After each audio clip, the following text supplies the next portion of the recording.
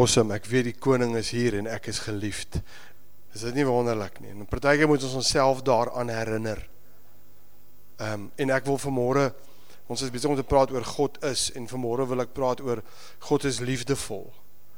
En ou kan baie sê daaroor, en daar's baie skrif daaroor, maar ek wil vanmôre 'n spesifieke verhaal gebruik wat jy baie goed ken, en uit dit uit wil ek gou 'n bietjie daarna kyk, maar voor ons daarby kom, ons tema vir die jaar is Arise, Shine, for your light has come and the glory of the Lord is risen upon you.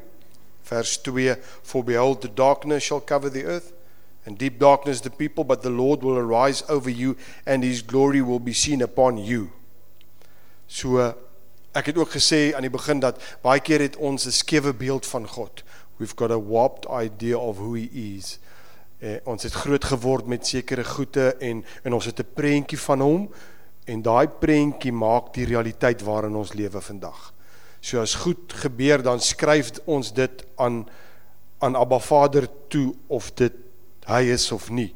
Dit hang af van hoe ons groot gemaak is. En daarom het ek gesê, gaan ons bietjie kyk na, wat is God se ware karakter. Net so vinnig, ons het laasweek gekyk na God is betroubaar. Hy was betroubaar, hy is betroubaar, hy sal altyd betroubaar wees. Hoekom? Want betroubaarheid, die Engels praat so mooi van trustworthy, is deel van wie hy is. Dis nie iets wat hy doen nie. That's who he is. Is onlosmaaklik deel van sy karakter. En dit bring sekerheid in 'n onseker wêreld. En vanmôre kyk ons na God is liefdevol. Nou ja, daar's so baie wat 'n mens, as ek sê wat 'n mens daaroor kan sê, maar hierdie woorde dat God is liefdevol, vernaam in die tyd waarin ons nou lewe, het maak soveel gemengde gevoelens by mense se los. En ek wil vanmôre vir jou dink sê, baie mense se probleem rondom hierdie woord God is 'n liefdevolle Vader is direk gekoppel aan die verhouding wat hulle met hulle aardse vader gehad het. Dit hoef nie so te wees nie, en dit hoef nie 'n verskoning te wees waaraan ek vashou en ek 'n mislukking in die lewe uitdraai en dan omdraai en sê, maar kyk, as jy na my pa kyk. Nee, maar definitief, as jy met mense gesels, kan jy agterkom dat, hoe kan ek 'n liefdevolle vader in verhouding met hom staan, as ek nie verhouding gehad het met 'n aardse pa nie. Dit maak dit moeiliker om die konsep van 'n liefdevolle vader te verstaan. Ek wil gou lees 1 Johannes 3 vers 1, die Amplified, sê, see what an incredible quality of love the Father has shown to us, that we would be permitted to be named and called and counted the children of God.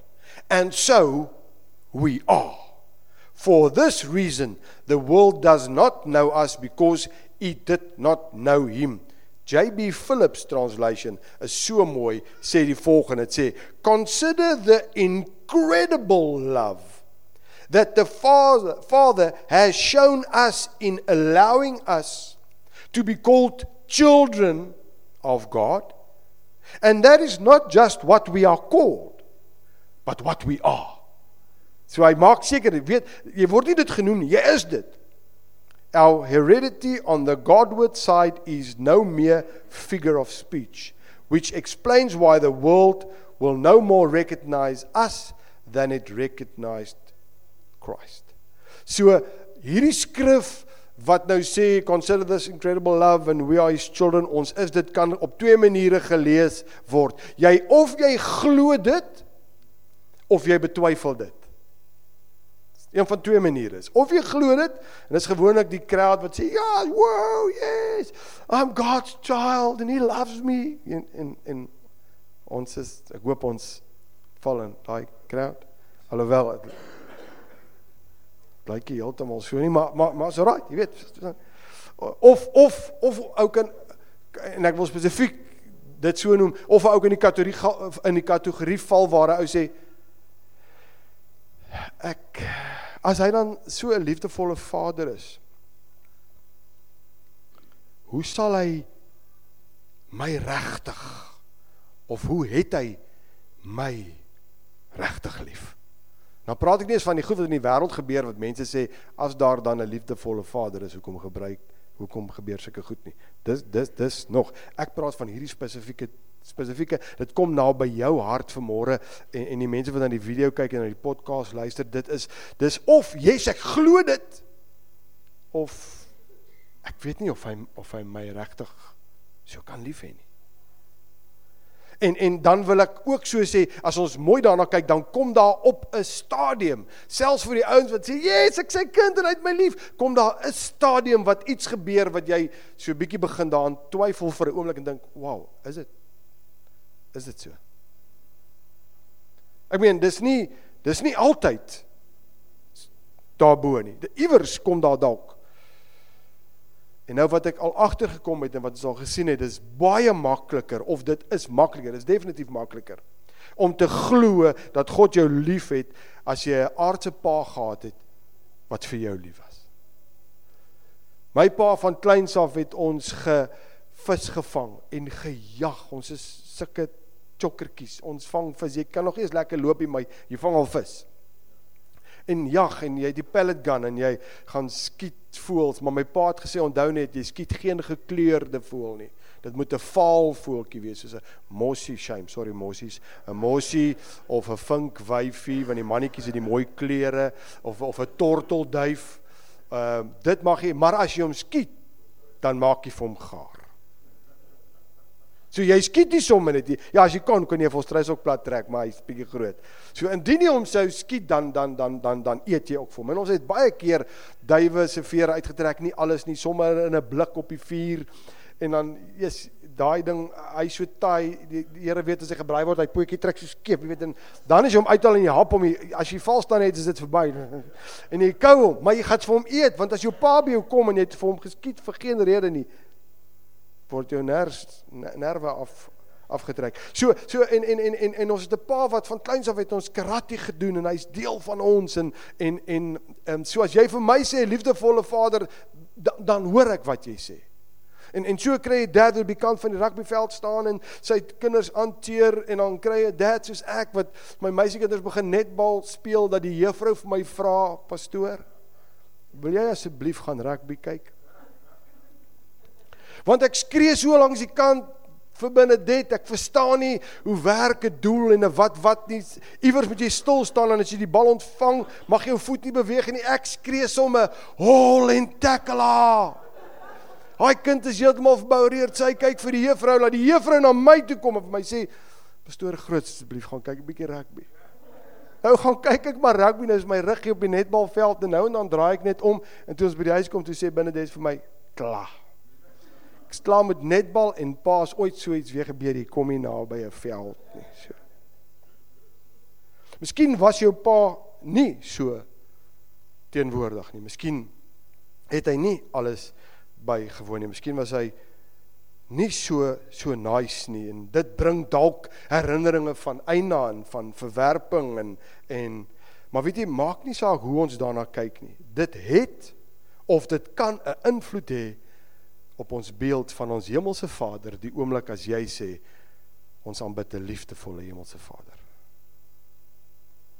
Dit kan veroorsaak dat jy God in 'n ander lig sien, en dit belemmer jou verhouding met hom.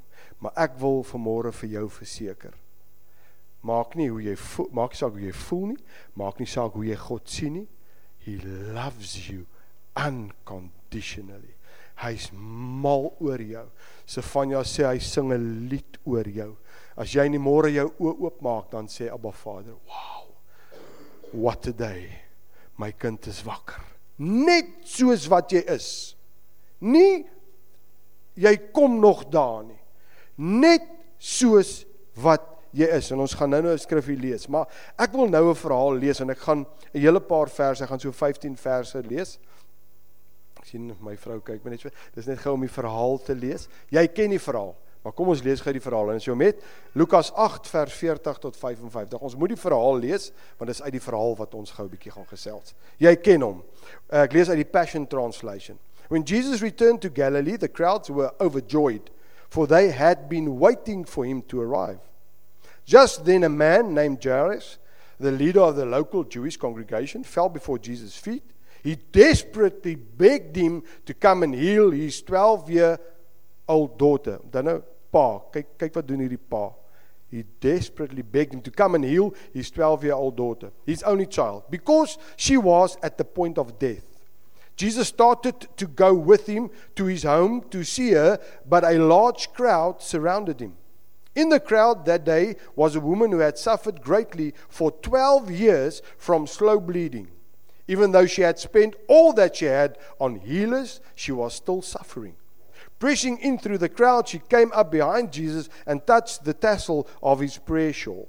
Instantly, her bleeding stopped and she was healed. Jesus suddenly stopped and said to his disciples, "Someone touched me. Who is it?" While they all denied it, Peter pointed out, "Master, everyone is touching you, trying to get close to you. The crowds are so thick, we can't walk through all these people without being jostled." Jesus replied, "Yes, but I felt power surge through me. Someone touched me to be healed and they received the healing." Net so vandag, yes, ek kan baie sê. Dis hoe ek dit lees. Dis so ryk en ek weet terwyl ek lees, pop goed by jou op. Ek weet dit, ek ervaar dit. En dis hoe dis mal en al wat by my oppop op hierdie oomblik is baie mense kan aan Jesus raak en niks gebeur nie en die volgende een raak aan hom en hulle lewe word getransformeer. Hoe desperaat is jy om aan hom te raak, maar dis dalk vir 'n ander tyd, maar wow. When the woman realized she couldn't hide any longer, she came and fell trembling at Jesus' feet. Before the entire crowd, she declared, "I was desperate to touch you, Jesus, for I knew if I could just touch even the fringe of your robe, I would be healed." Jesus responded, "Beloved daughter," is dit nie mooi nie, "beloved daughter, your faith in me has released your healing. You may go with my peace." While Jesus was still speaking to the woman, someone came from Jairus' house and told him, "There's no need to bother the master anymore. Your daughter has passed away. She's gone." When Jesus heard this, he said, "Jairus, don't yield to your fear." Joh, daar's nog 'n groot preek. Don't yield to your fear. Wat 'n absolute realiteit was. Here, jy moet kom, my dogter kom aanraak. Sy gaan dood. Moenie meer die meester pla nie. Sy sla dood. Wat gryp 'n pa in sy hart aan? Your daughter passed away, she's gone. When Jesus heard this, Jairus, don't yield to your fear. Have faith in me and she will live again. When they arrived at the house, Jesus allowed only Peter, John and Jacob along with the child's parents to go inside. Jesus told those left outside who were sobbing and wailing with grief, "Stop crying, she's not dead, she's just asleep and must be awakened." They laughed at him, knowing for certain that she had died. Jesus approached the body, took the girl by her hand and called out with a loud voice, "My sleeping child, awake, rise up." Instantly her spirit returned to her body and she stood up. Jesus directed her stunned parents to give her something to eat and ordered them not to tell anyone what just happened. Jy ordered them to tell them, ek dink sommer net nou aan, jy gaan nie my bek stil kry nie. Die oomblik wat dit gebeur, hol ek daar rond soos 'n mal ding en jubel en skree en juig. Jy weet hoe voel jy oor jou meisiekind of oor jou seun, oor jou kind. Jy weet as soet, man, jy weet hoe bly is jy as hulle net iets ouliks doen. Imagine hulle is dood en kom terug uit die dood uit. Ek sal amok onder die volk maak. Amok. Kom ons kyk gou na hierdie verhaal en ek weet daar's baie goede, want toe elke keer as ek dit lees, dan is iets anderste, dan pop iets anderste. Maar ek wil gou van my kant af van wat ek wil tuis bring. Ons sien 'n pa desperaat omdat sy dogter siek is en so siek is dat sy kan doodgaan. Dis in die begin van die verhaal. Hy doen alles in sy vermoë, selfs op die ou end om na Jesus toe te gaan en te sê, Jesus, kan u help? Nou in hierdie verhaal sê Jesus, ja Iris, dis cool, en hy begin saam met hom te stap na sy huis, en op pad stop hy ewe skielik. 'n pa wat nou net vir Jesus gaan vra het vir hulp, hulle is op pad, hulle stop. As ek die pa was, sou ek vir Jesus sê, Jesus, jy kan nie stop nie. Jy kan nie nou stop nie. My dogter lê tot die dood toe siek by die huis. Jy kan nie nou stop nie. Miskien het daar op daai oomblik, ek weet nie, dit staan nie daar nie, ek as Fanna dink net altyd in hierdie goed, miskien het daar op daai oomblik twyfel in sy hart opgekom, rondom, Here, maar u sê dan vir my, gaan saam met my. My dogter lê siek, Here, ek vra nie is vir my nie, dit is vir my kind, en u stop. Here, is u regtig, is ons dan regtig so belangrik vir u, dat u op pad na ons toe die tyd kan kry om te stop, nadat ek vir u gesê het hoe dringend die saak is?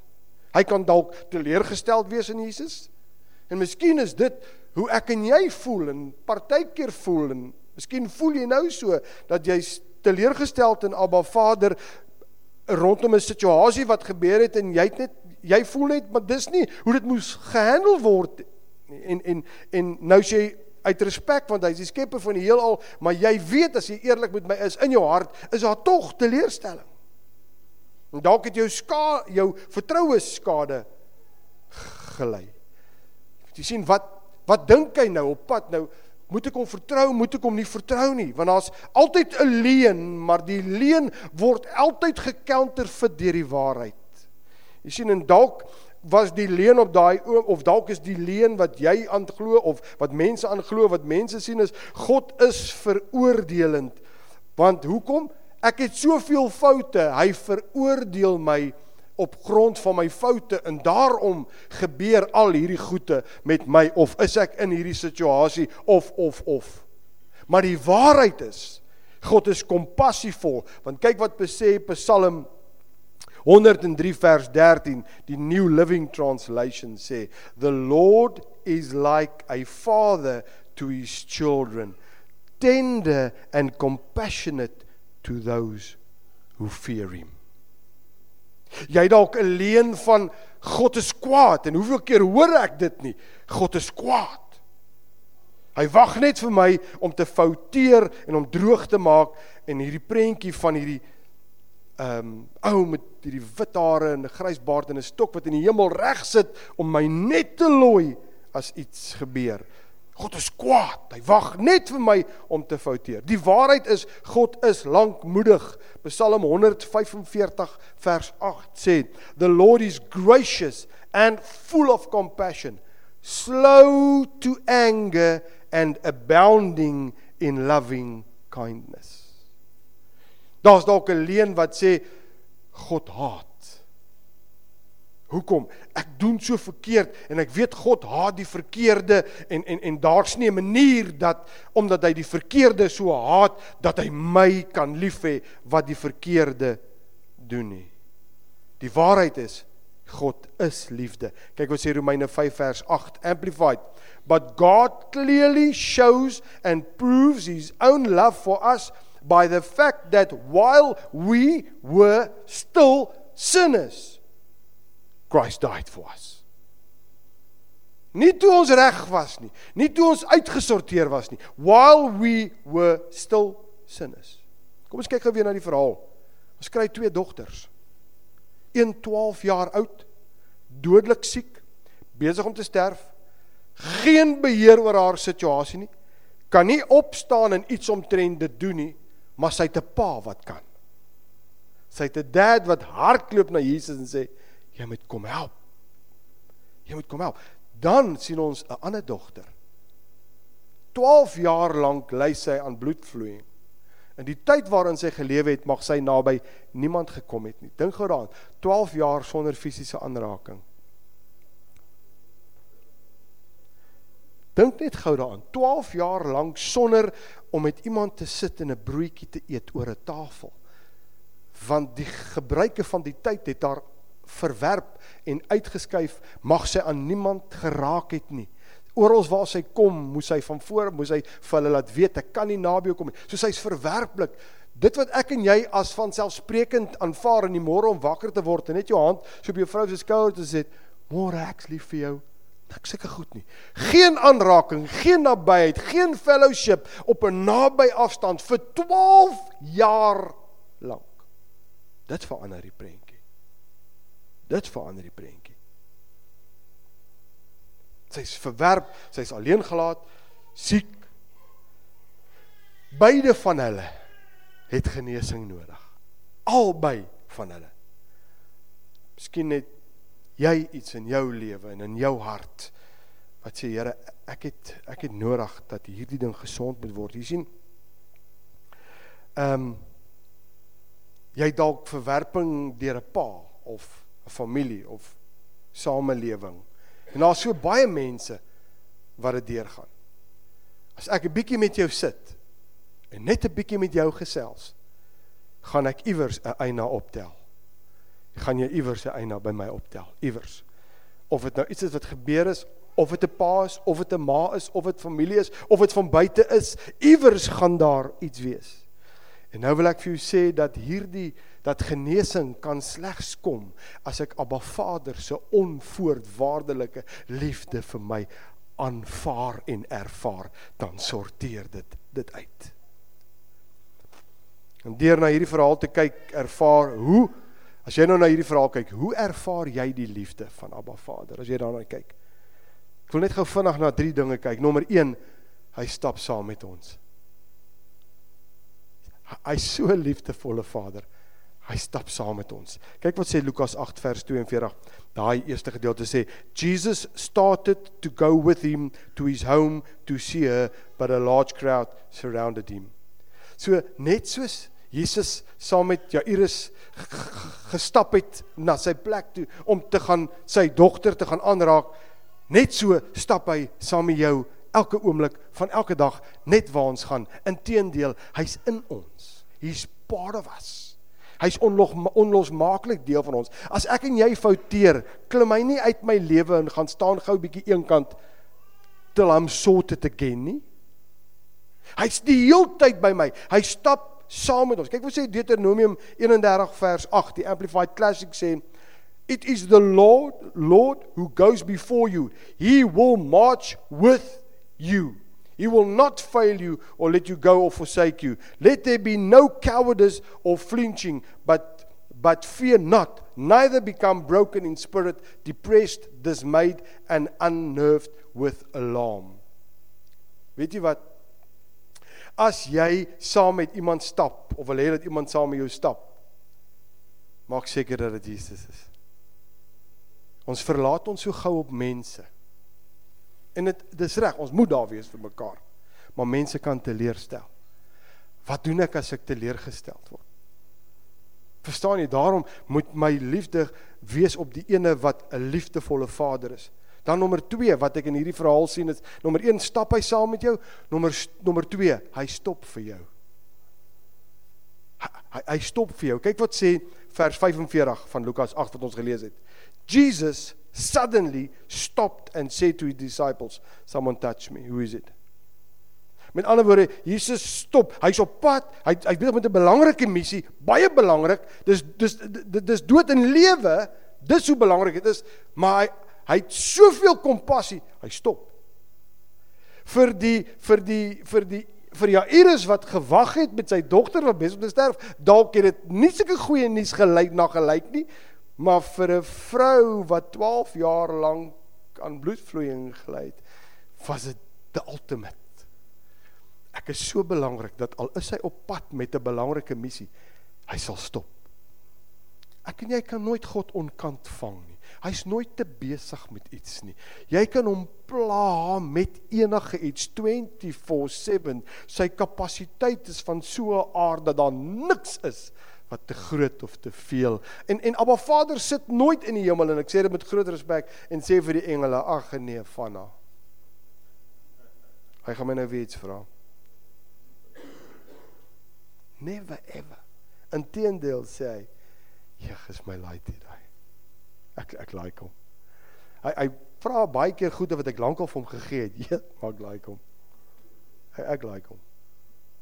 Dis hoe hy oor my voel. Jy voel ongeliefd, hy stop vir jou. Jy voel onwaardig, hy stop vir jou.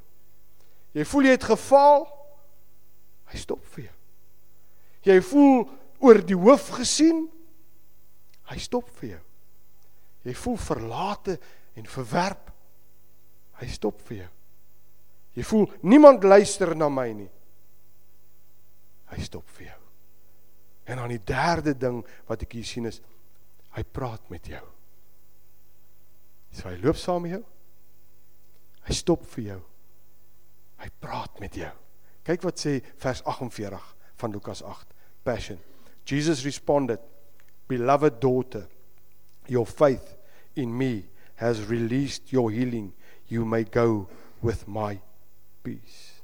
In hierdie verhaal, in sy stop draai Jesus om en hy praat met hierdie vrou. Hierdie onvoorwaardelike liefde wat die Vader het vir hierdie vrou wat totaal verwerp is, uitgestoot is, eenkant is, geen kontak gehad het vir 12 jaar, niemand wil naby haar kom nie, sy is desperaat, hy stop en hy praat met haar. En weet jy wat is so fenomenaal? Hy sê vir haar, beloved daughter, van een wat verwerp was, uitgeskei was, niemand naby haar kom nie, haar naam nie eens nie, sê hy, beloved daughter. As hy met jou en my praat, is dit 'n teerheid, 'n vaderhart. Nou dink 'n ou in dieselfde van haar, hy stop en hy praat met haar, maar wat van Jairus se dogtertjie?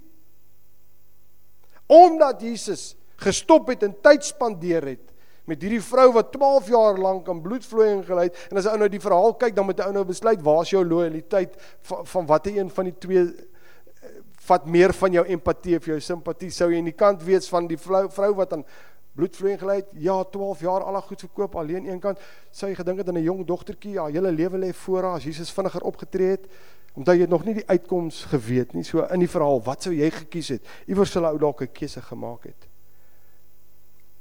En miskien op daai oomblik het jy eers gevoel, die Here vergeet my in hierdie situasie. Maar weet jy wat? Sy liefde is so groot. Hy praat met die vrou, hy sê, beloved daughter. Hy praat met Jairus en hy sê vir hom, neem nie waar nie, ek kom nog steeds na jou toe. En dan kom hy en hy praat met die dogtertjie. Daar's nie een wat hy oor die hoof sien nie. Hy praat met hulle almal. Kyk wat sê vers 54 van Lukas 8. Hy sê, Jesus approached the body, took the girl by her hand and called out with a loud voice, my sleeping child, awake, rise up. Jy is absoluut geliefd deur 'n liefdevolle Vader. En ek weet nie wat is jou belewenis en jou ondervinding nie, as jy vanmôre na my kyk en na my luister, en jy wat hier sit maar ek wil hê jy moet vanmôre weet, sy karakter is liefde. Hy doen nie liefde nie, hy is liefde. Sy karakter, that's who he is. Hy's 'n liefdevolle hemelse Vader, en irrelevant van jou ondervinding rondom hierdie liefde. Dis wat 'n goeie plek en 'n goeie tyd om vanmôre te sê, Abba Vader, ek weet dit my liefde, ek het al baie gehoor en ek lees dit, maar ek wil vanmôre hê dit moet insink. Dit moet insink en dit moet deel word van wie ek is. Hy het jou lief met 'n ewige liefde, en ek wil vanmôre bid en afsluit, en dan gaan ek vir Marcel oorgee. Ek wil jou uitnooi, as jy vanmôre vir my sê, Fanna, ek weet hy het my lief, maar ek het nodig om vanmôre net weer opnuut net dit te besef. Dan wil ek jou vra, wil jy nie net jou hand opsteek, dat iemand net hulle hand op jou skouer sit, of net by jou staan terwyl ons bid nie. Of as jy op jou hart voel om op te staan en iemand toe te stap, net jou hand op hulle te lê, en ons dit net vasmaak terwyl ek afsluit. Wil jy dit nie doen vanmôre nie? Dis 'n liefdevolle Vader. God is liefdevol, dis wie hy is, sy karakter. Te midde omstandighede, en dan loop dinge nie soos ek en jy wil hê, en ons dink sy liefde moet so lyk of so lyk, sy liefde is groter as dit. Groter as dit. En in alles het hy jou lief. In alles het hy jou lief. As jy wil, kom staan saam met my, En as jy voel en jy wil net iemand stap en net jou hand op hulle skouer sit, of net in hulle raak, of jy wil dalk net, steek net jou hand op en ons wil net naby jou. Abba Vader, die Bybel is u liefde vir ons. Soveel verhale, maar ons leef ons net bietjie in vanmôre in hierdie verhaal van 'n pappa wat sy dogter sterf omdat sy siek is. Vrou wat 12 jaar lank alles verkoop het, alles verloor het, nie gesond kan word nie. En hoe u kompassie vir mense genesing bring in beide gevalle. Daarom is ons vanmôre so verseker van u liefde vir ons. Miskien ervaar ons dit nie soos wat, ek sê weer, soos wat ons dink dit moet wees nie, maar dit maak nog nooit dat u liefde, dat u nie vir ons lief is nie, want u is 'n liefdevolle Vader, dis die karakter. God is liefde. Die gebed van my hart is, elkeen wat kyk na hierdie video, elkeen wat luister na die podcast, elkeen wat hier staan, elkeen van ons, en as daar vanmôre spesifieke mense is wat sê, Here, ja, miskien het ek 'n bad experience gehad toe ek groot geword het en alles, maar Here, wanneer ons tot u kom en ons kom tot wedergeboorte, dan het ons 'n nuwe hemelse Vader. Dan het ons nuwe bloedlyn, ons is gebore uit onverganklike saad, en alles wat ons lewe lang saamgekom het, hoef geen houvas op ons meer te hê nie. Al het ons ook 'n skewe beeld van 'n liefdevolle Vader. Dankie Heilige Gees dat u ons kom leer en ons kom lei in die waarheid van 'n liefdevolle Vader, en dat u dit vir ons kom wys en in ons hart kom druk, en dat ons sal sien, dit is God se liefde. Here, ek bid vir 'n revelation van hierdie liefde. Nie net ek hoor dit nie, maar ek hoor dit en ek weet dit en ek begryp dit en dis deel van my lewe. Here, wanneer dit deel word van ons lewe, kan ons ander so ook onvoorwaardelik lief hê. Dankie Heilige Gees dat u stil staan by harte. En hulle wat nodig het om vanmôre net te ervaar u liefde, dankie dat u deur die grootheid by hulle stil staan en dat hulle dit vanmôre sal ervaar. Oh how he loves us. He loves us so. Hy het ons so lief. Dankie vir daardie liefde. Dankie Heilige Gees, hy staan stil by harte. Hy maak vas hierdie liefde. Dankie Here. Dankie Here. Dankie vir die liefde. Daar waar 'n skewe beeld is van liefde, dat dit vervang sal word met hierdie prentjie van hierdie liefdevolle Vader wat net optel en vashou en net hug so op sy skoot, soos 'n pappa 'n kind sal vashou. Dankie Here. Dankie, dankie, dankie. Wanneer ons die regte beeld het van 'n liefdevolle Vader, verander dit 'n klomp ander goed daar buite.